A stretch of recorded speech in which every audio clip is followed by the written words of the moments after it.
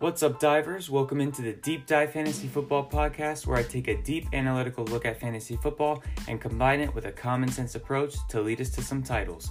I'm your host, Brandon Gabor, and before we get started, remember you can follow us on Twitter at DeepDiveFF, on Instagram at Deep Dive Fantasy Football, and as always, check out the website deepdivefantasyfootball.com.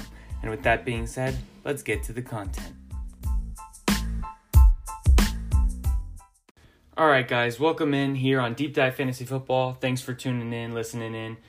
This episode is going to be about how here at Deep Dive Fantasy Football, I am Team Tyler. That's Tyler Boyd and Tyler Higbee. I'm drafting them both. Give me the combo pack. Much like I had that specific episode or podcast just on Tyrod Taylor and gave you guys about half an hour of just very thorough content on him, I'm going to try to give you about half an hour here with Boyd and Higbee. So I'm going to be a little bit quicker, but I still want to be extremely thorough for you guys. I'm going to basically tell you why I think you should have Tyler Boyd and Tyler Higbee on all of your teams. Well, especially Tyler Boyd on all your teams. And make sure you sprinkle in some Higbee here or there, because I think they're both being massively undervalued. Boyd at a much higher degree, but still both of them. So, like I said, get your share of both. I have a Tyler Boyd article right now on the website, and I'm probably going to reference it a couple times. There's a lot of stuff in that article that I'm not going to go over here on this podcast because I'm going to try to keep it somewhat short for you guys. But, you know, the article's always there. It's always going to be there, and most of that information, pretty much all of it, except for like my personal ranking at the end, is stuff that's going to be relevant the entire time, no matter when you read it. So if you go back and read that article a month from now, if that's when your drafts are, and you want to see if Boyd is somebody you want to take a look at, all of that stuff in the article is still going to be extremely relevant. And, it's just there for you guys. So don't forget that we have the articles on the website, and we're going to be talking about Tyler Boyd and Tyler Higbee. And so we're going to start with my boy, Tyler Boyd. If you guys follow me on Twitter, I am huge on Boyd. I have gotten into many, many live and active discussions with people who disagree with me. And I just am so high on him to the point where I put him in my bio. And, outside of telling everyone, I'm a podcast, whatever, in my bio at the end I say, and draft Tyler Boyd. So that's somebody I'm so high on, and I have no idea why everyone is so low on him. So we're going to look at a couple things real quick. Right now, his ADP is wide receiver 35 off the board. Not overall, the 35th pick, the 35th wide receiver. He is going in the 8th round currently. That is insane value, and I am reaching well past the 8th round in every single draft to make sure I get Tyler Boyd. He's going around guys like Deebo Samuel. Deebo Samuel, we have no idea when he's going to be back. He's dealing with injury. And honestly, his upside is not any bigger than Tyler Boyd's, especially considering he's in a run-heavy offense. Then another guy he's going around, Julian Edelman. Cam Newton, honestly, I redid my projections because I had it with Stidham. And then once Cam Newton came in, Edelman slid down for me because they're not going to throw the ball at the Patriots as much with Cam as they were with Jarrett Stidham. Edelman has been moving down my boards, unfortunately. He's still a guy I like to grab because he should give you some good, like a good safety net week to week, but Edelman is nowhere near what he has been the past few years, in my opinion. I think he's going to be definitely worse this year. Then you have Deontay Johnson. That's another one he's going around. He's got huge potential, sure, but it's not any better than Tyler Boyd's potential, and Deontay Johnson's floor is immense because we don't know how he's going to do, how they're going to use him. We don't know so many things coming to the season with Big Ben. Is Big Ben even good anymore? Then Will Fuller can never stay healthy. Darius Slayton, so many guys around him. I'm just naming guys that Tyler Boyd is basically bunched in right now in ADP. Darius Slayton has Golden Tate, Evan Ingram, Saquon Barkley, Sterling Shepard. Like, he is so far away from getting the targets he needs to get anywhere near Boyd. Marquise Brown, I kind of understand. People like the explosiveness. And then AJ Green, who has played 9 games in the last 32 games. In the last 2 seasons, he's played 9. So they're just, all the people going around him, I think, are so far and away worse than Tyler Boyd. And honestly, and we'll get to this, Tyler Boyd is in my top 12. And so I'm going to elaborate that for sure. we're going to start with history, because before I go into everything that is going to happen for Boyd this year, I want to paint the picture of what has happened for him. So it kind of, paves the way. Since being a starter, he has finished as wide receiver 17 and wide receiver 18 in PPR formats. And that's not by points per game, that's total points. Last year, he was wide receiver 18, but he missed 2 games. Now he's the wide receiver 35, 17 and 18 as a starter, and now he's the wide receiver 35, and he's getting upgrades all over the place.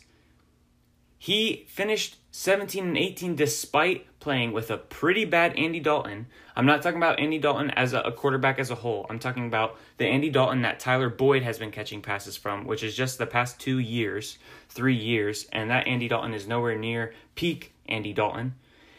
And not only that, but he's also been catching passes from backup quarterbacks when Andy Dalton was out, and he has not had great surrounding talent. AJ Green, like I said, has only played 9 of the last 32 games, and they've had a poor O-line and not very many explosive receivers around Tyler Boyd outside of AJ, and AJ's barely on the field. So he's been in a horrible situation. Every single one of those things has improved, and we will get to that later when I talk about what's changing and what he has for this year. But to continue with history, with AJ Green on the field and Tyler Boyd as a starter, so over the last 2 years with AJ Green on the field, remember it's 9 games, Tyler Boyd averaged 17.4 points per game, which was also more than AJ Green. He was in the 16s, and that's clear top 10 wide receiver numbers. 17.4 points per game is top 5 numbers, and actually, as explained thoroughly in the article, I told you I was going to reference it a couple times, Tyler Boyd's pace with AJ Green on the field in 2018 would have made him the wide receiver 2 last year after Michael Thomas. Not a wide receiver 2, the wide receiver 2. Tyler Boyd was extremely efficient when AJ Green was healthy because he was not the number one focus of the offense or of the defense.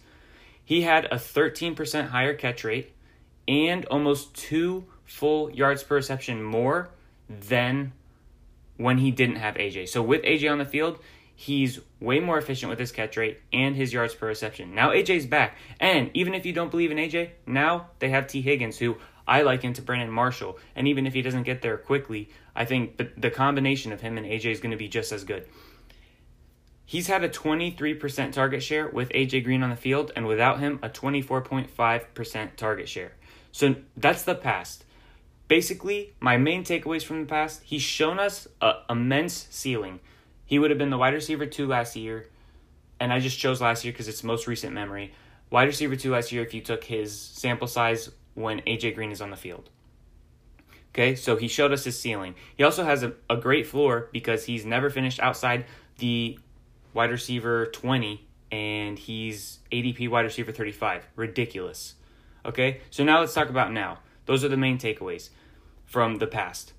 AJ Green is back, T. Higgins has been added, and both of them are outside receivers, leaving Tyler Boyd still as the only true slot. That's something that's important. When I was talking about Darius Slayton, you have all of these people around him, Sterling Shepard, Golden Tate, Evan Ingram, Saquon Barkley. All those people are target competition for Slayton, especially Tate, Shepard. They can go in the slot and outside.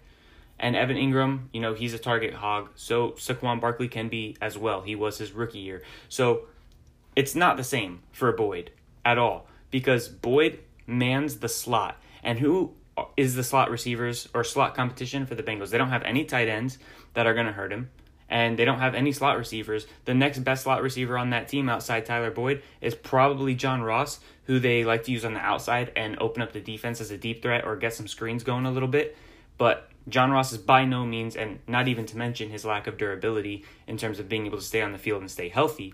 But John Ross is not a slot guy. Tyler Boyd is the slot, the only one there. So no matter how many receivers you add, unless it's a slot receiver, Tyler Boyd's target share is likely going to be untouched. Maybe impacted a little bit because they might spread the ball around a tiny bit, but the slot is his, and anything going to the slot is going to be going to Tyler Boyd. So he is basically unaffected in terms of target share by the addition of these receivers, but it's going to help his efficiency, just like when he had AJ Green on the field earlier.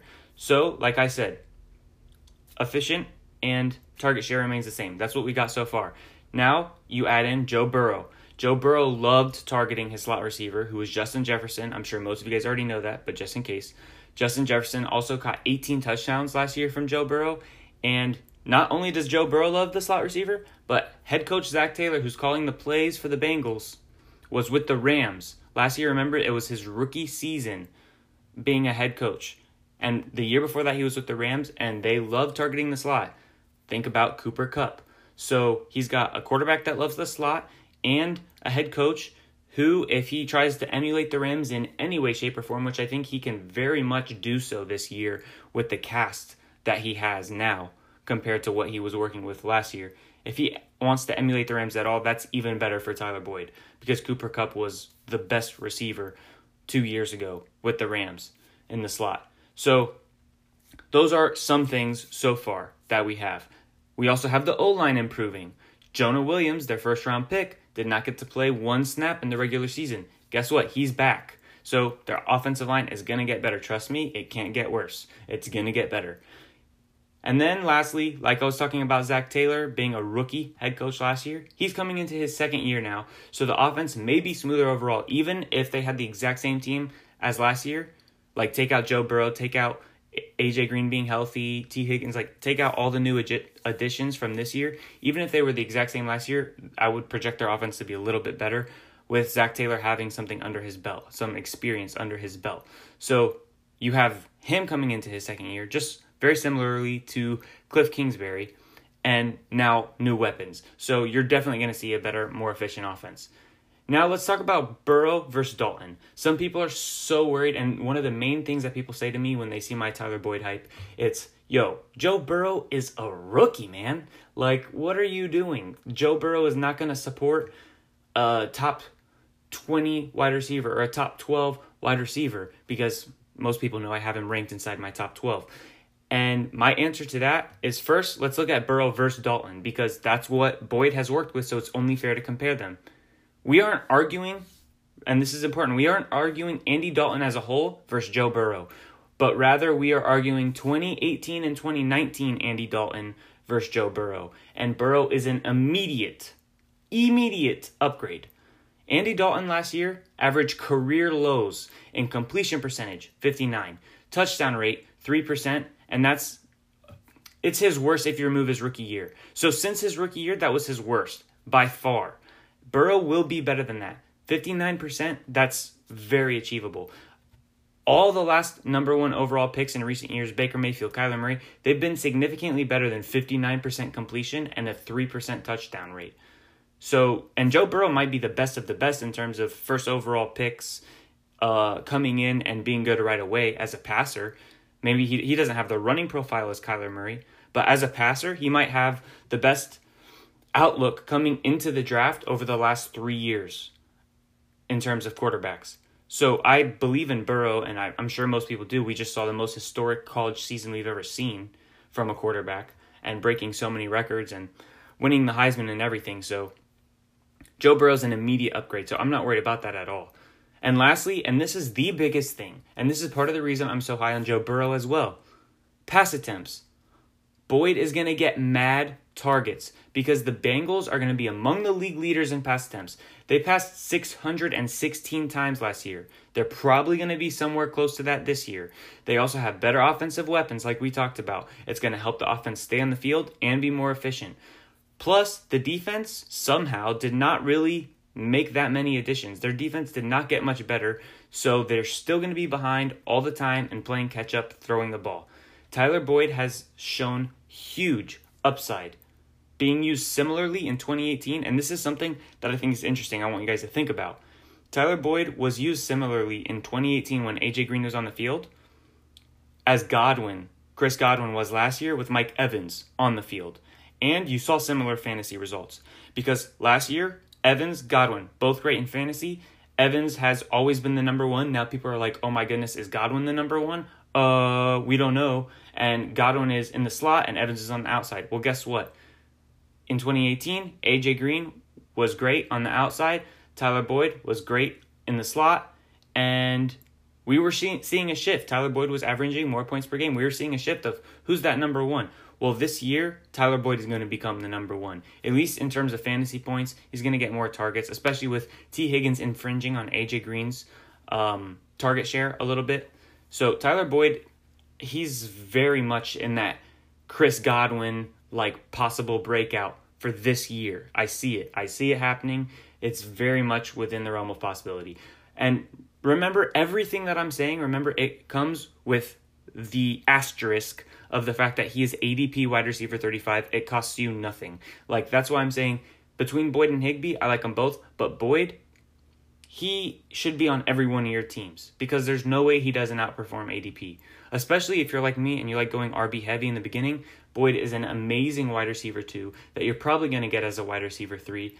And honestly, if you go RB heavy and grab a quarterback early or a tight end early and you wait on receiver, he could be a wide receiver 1 and give you a safe floor every week. For sure. So just keep that in mind. Boyd has a huge floor because of the high volume pass attempts and possibly being the main option or close to it. There's no way he finishes outside the top 24 wide receivers. I'm saying it because I want to drill that into you guys' heads. There's no way unless he gets injured or Burrow gets injured. He never has finished that bad as a starter. And that's already, if you just take where he's being drafted now to his worst finish, which was wide receiver 18 right now, he's 35.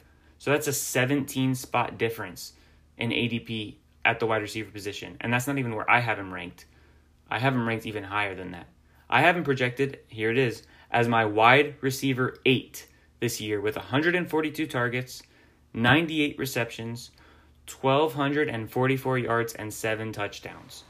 And I tell you this, 7 touchdowns, not a hefty projection. The only thing that's hefty in my projection, I think, that you could argue with me is the efficiency. But even if you knock down the efficiency a little bit, and you think he's going to be, because I have him around 72% completion, or catch rate, sorry.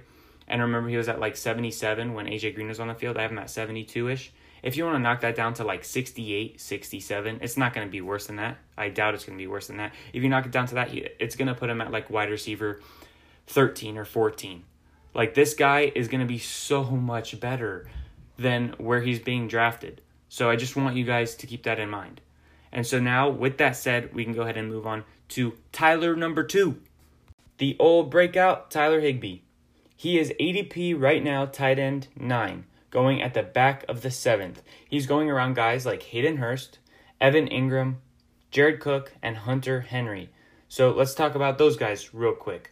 Hayden Hurst, he's in a new offense, and he, guess what, has no established history of being good in fantasy football or in football in general. Yes, he's a high pick. We expect him to be good, but we haven't seen it yet. So, questions. 2 big ones right there. Evan Ingram, he can't ever stay healthy. He's never been surrounded by as much target competition as he has now between Darius Slayton, Golden Tate, Sterling Shepard, Saquon Barkley, and none of those guys were all on the field at the same time last year. And you have Daniel Jones distributing the ball. That's a lot of questions for me. Evan Ingram is somebody that needs a lot of targets. He's a possession type of tight end, and I don't think he's going to get the targets he needs to be what people are hoping that are drafting him. Hunter Henry, he's got new quarterbacks, whether it be Tyrod Taylor or Justin Herbert. Both of them are new, and he also might be in a super run-heavy offense if Tyrod Taylor ends up manning the quarterback position all year, which, by the way, side note, with the NFLPA voting against preseason and motioning to have 0 preseason games, if that goes through, whoo boy, my Tyrod Taylor take is looking good. But with that aside, Hunter Henry, he has new quarterbacks, might be in a run-heavy offense with Tyrod Taylor, Austin Eckler, Justin Jackson, Joshua Kelly, and he also has, of course, his health concerns. So that's a lot of questions. Then you got Jared Cook. He was touchdown reliant. He wasn't a heavily targeted guy in the Saints offense, and now he has Emmanuel Sanders in the picture. Every single person around Higbee has concerns. And I'm not going to say Higbee doesn't have his own, but everyone around him, I think, has more. And that's the game we play with tight end. If we don't get one of the reliable 4 And by those 4, I mean obviously Kelce and Kittle, and then Mark Andrews and Zach Ertz. Zach Ertz, I think, is going to do worse than his past few years because there's so much new mouths to feed in the offense, and Dallas Goedert's going to get worked in a tiny bit more possibly. So I think Ertz is not going to be the same guy, but I still think he's going to be very reliable as a tight end.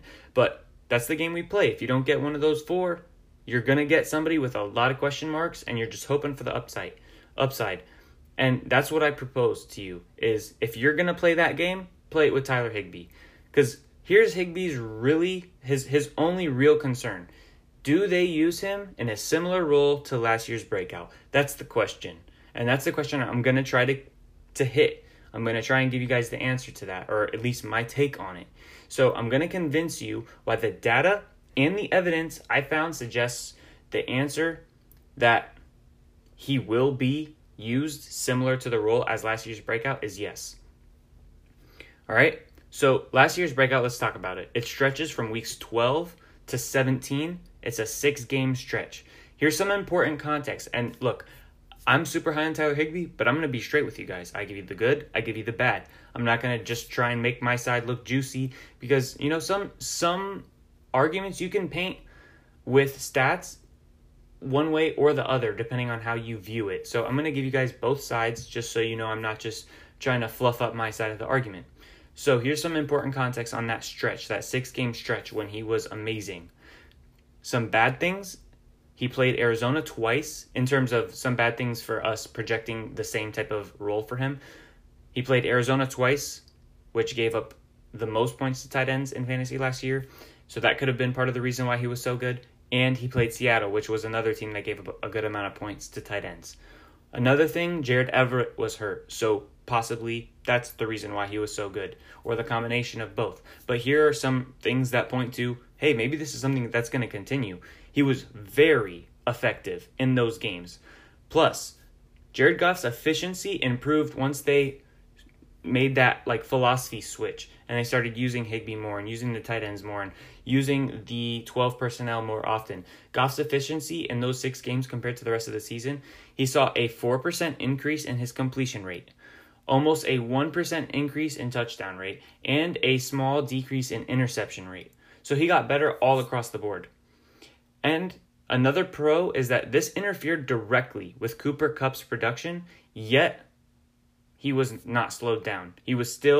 Tyler Higbee was still good further and further into this stretch, even though Cooper Kupp was suffering from it. And the reason I say that that's a pro is if somebody that's probably one of their best players on that team is not producing nearly what he was doing before and you continue that trend, that means you like what you're doing.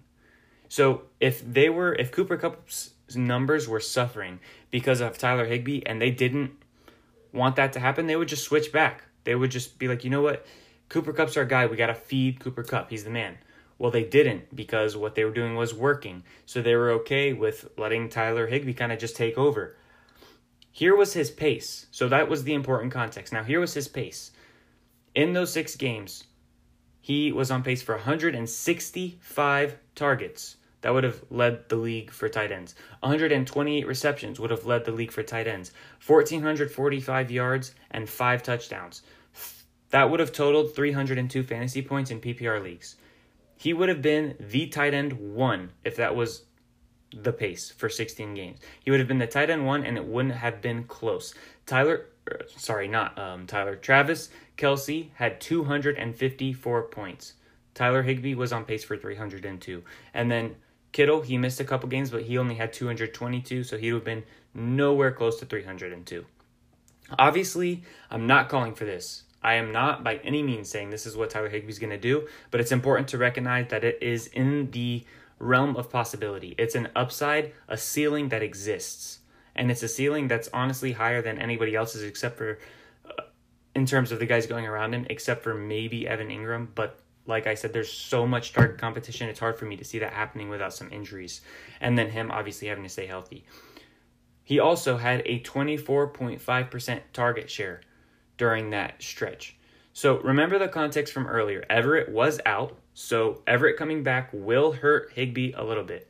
Plus, there were some easy matchups, so with average matchups, your hard ones, your easy ones, your average ones, overall average, the points per game is also probably going to come down a little bit. Efficiency is going to come down a little bit.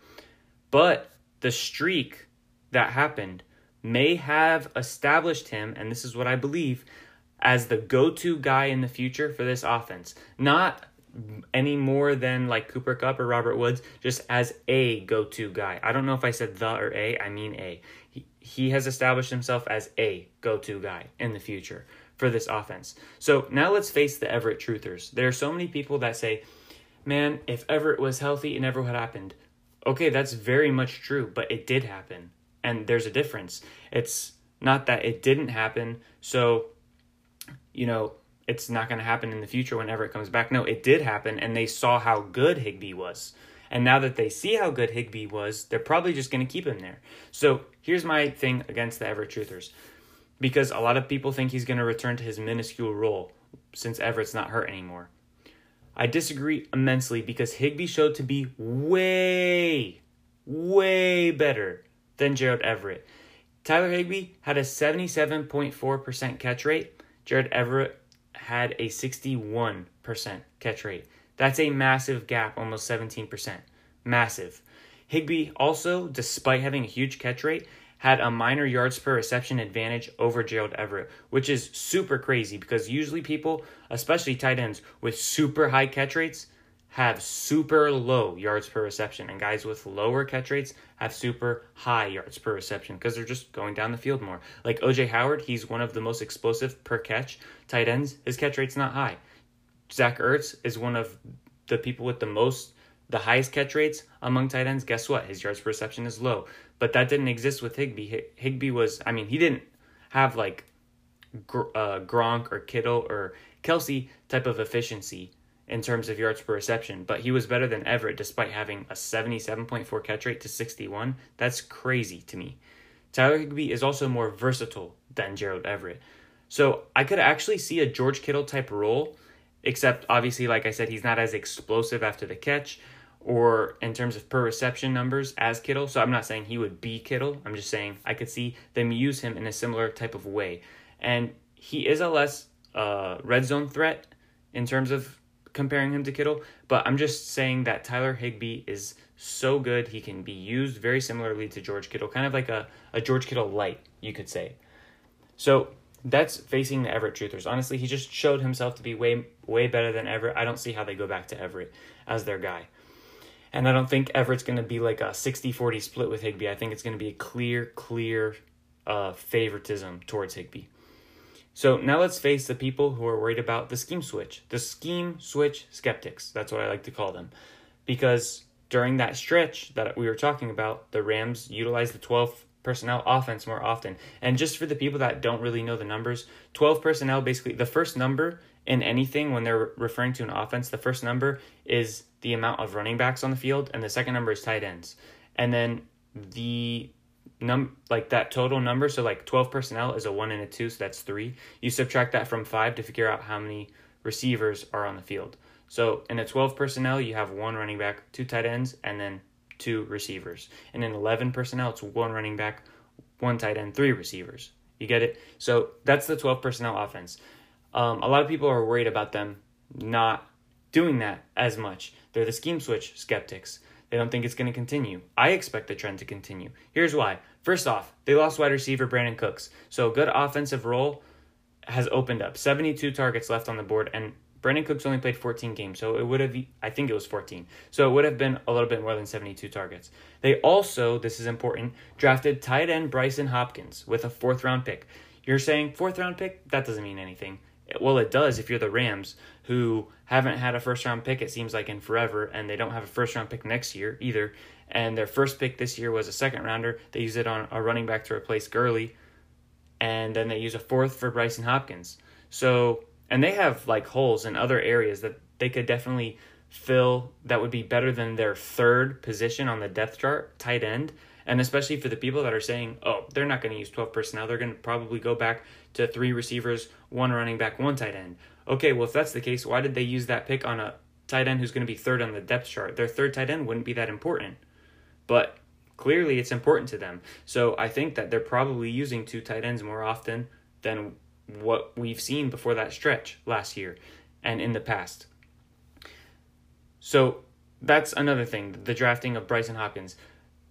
This all indicates to me losing Brandin Cooks, drafting Brycen Hopkins, and just the fact that Higbee was so good and Goff's efficiency went up when they were using Higbee. All of this hints and points that tight end's going to be important, and they're probably going to use 12 personnel more. And also, here's one other thing. Cooper Kupp, he suffered, his target share suffered from Higbee.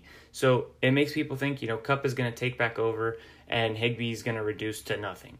Well, not nothing, but a lot less than what I'm projecting and what other people that are just taking him even as the tight end, because we'll get to where I have him at, but even where he's at right now in ADP, which is tight end 9, some people think that's still too high because of Cooper Kupp suffering and them going back to Cooper Kupp. Well, losing Brandin Cooks is going to give Cooper Kupp more opportunities. And let's talk about Cooper Kupp specifically. So he saw a massive 5 target per game hit when Tyler Higbee got involved. And, they patrolled similar areas of the field, so it makes sense. So is Cooper Kupp going to be bad now? Is that what I'm projecting? No. I don't expect Cooper Kupp, who's a very good receiver on a team with a decent offense, to be bad. I think McVay is going to find a way to get both of these guys, Higbee and Kupp, involved heavily. I have Tyler Higbee projected, here it is, at 134 targets and decreased efficiency by 5%, and he's my tight end 3. So, originally I was very much like, Tyler Higbee, Cooper Kupp, you can't like them both. Until I finished my projections for the Rams, it's true in a sense. You can't like them both at their ADP. You're going to have to fade one at their ADP. You're going to have to pick which one you believe in. But I still believe in Cooper Kupp as a good receiver. He's inside my top 24 receivers along with Woods, who I'm higher on. And he was much better in that stretch, by the way, as a side note. And Tyler Higbee, I'm just way higher on. So Kupp, I'm a little lower, but he's still going to be pretty good. I don't think that they are basically mutually exclusive. I think that they can coexist, Tyler Higbee and Cooper Kupp.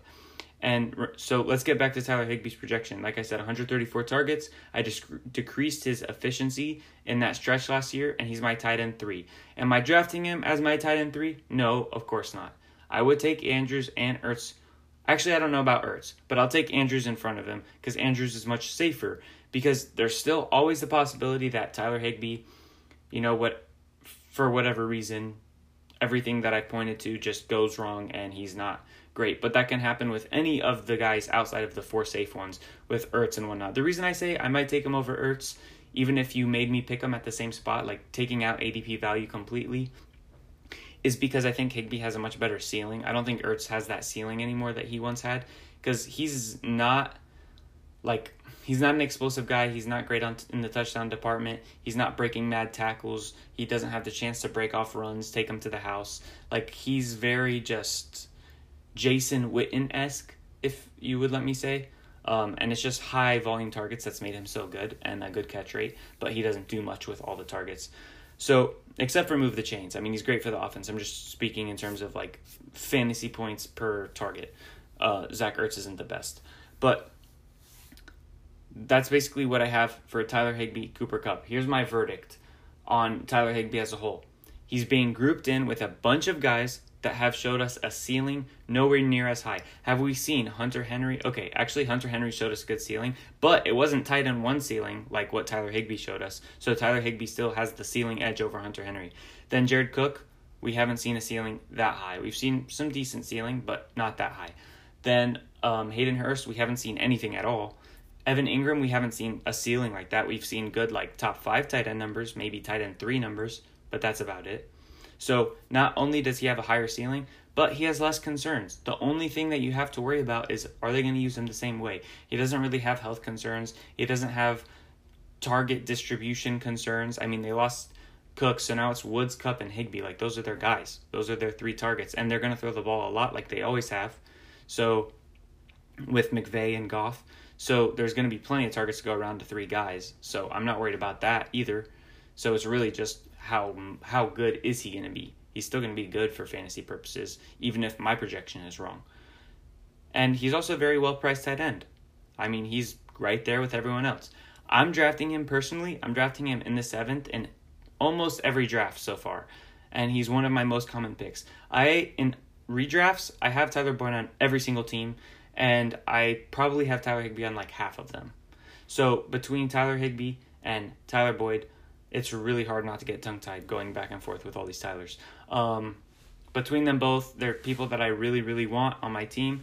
And if you're not going to go tight end early and you're taking a shot on tight end, why not take your shot on the guy who paced as the tight end 1 last year when he finally saw his starting opportunity? And that's the last thing I wanted to touch on, is he finally saw his opportunity. And we know tight ends take a little bit to break out. Sometimes that's not the case, but most of the time it is. And he got his opportunity, finally. The guy in front of him got hurt. He got on the field, and he did great. Why would all of a sudden he just get pushed down the depth chart? It doesn't make any sense. Tyler Higbee is a good value, but not as good of a value as Tyler Boyd. And that's what we got for you today. Hope you guys have a good one. Thanks for listening to Deep Dive Fantasy Football. I tried to keep it quick for you guys in a quick car ride, but also be super thorough. Remember to leave a rating and review if you enjoyed the podcast. Have a good one. Peace.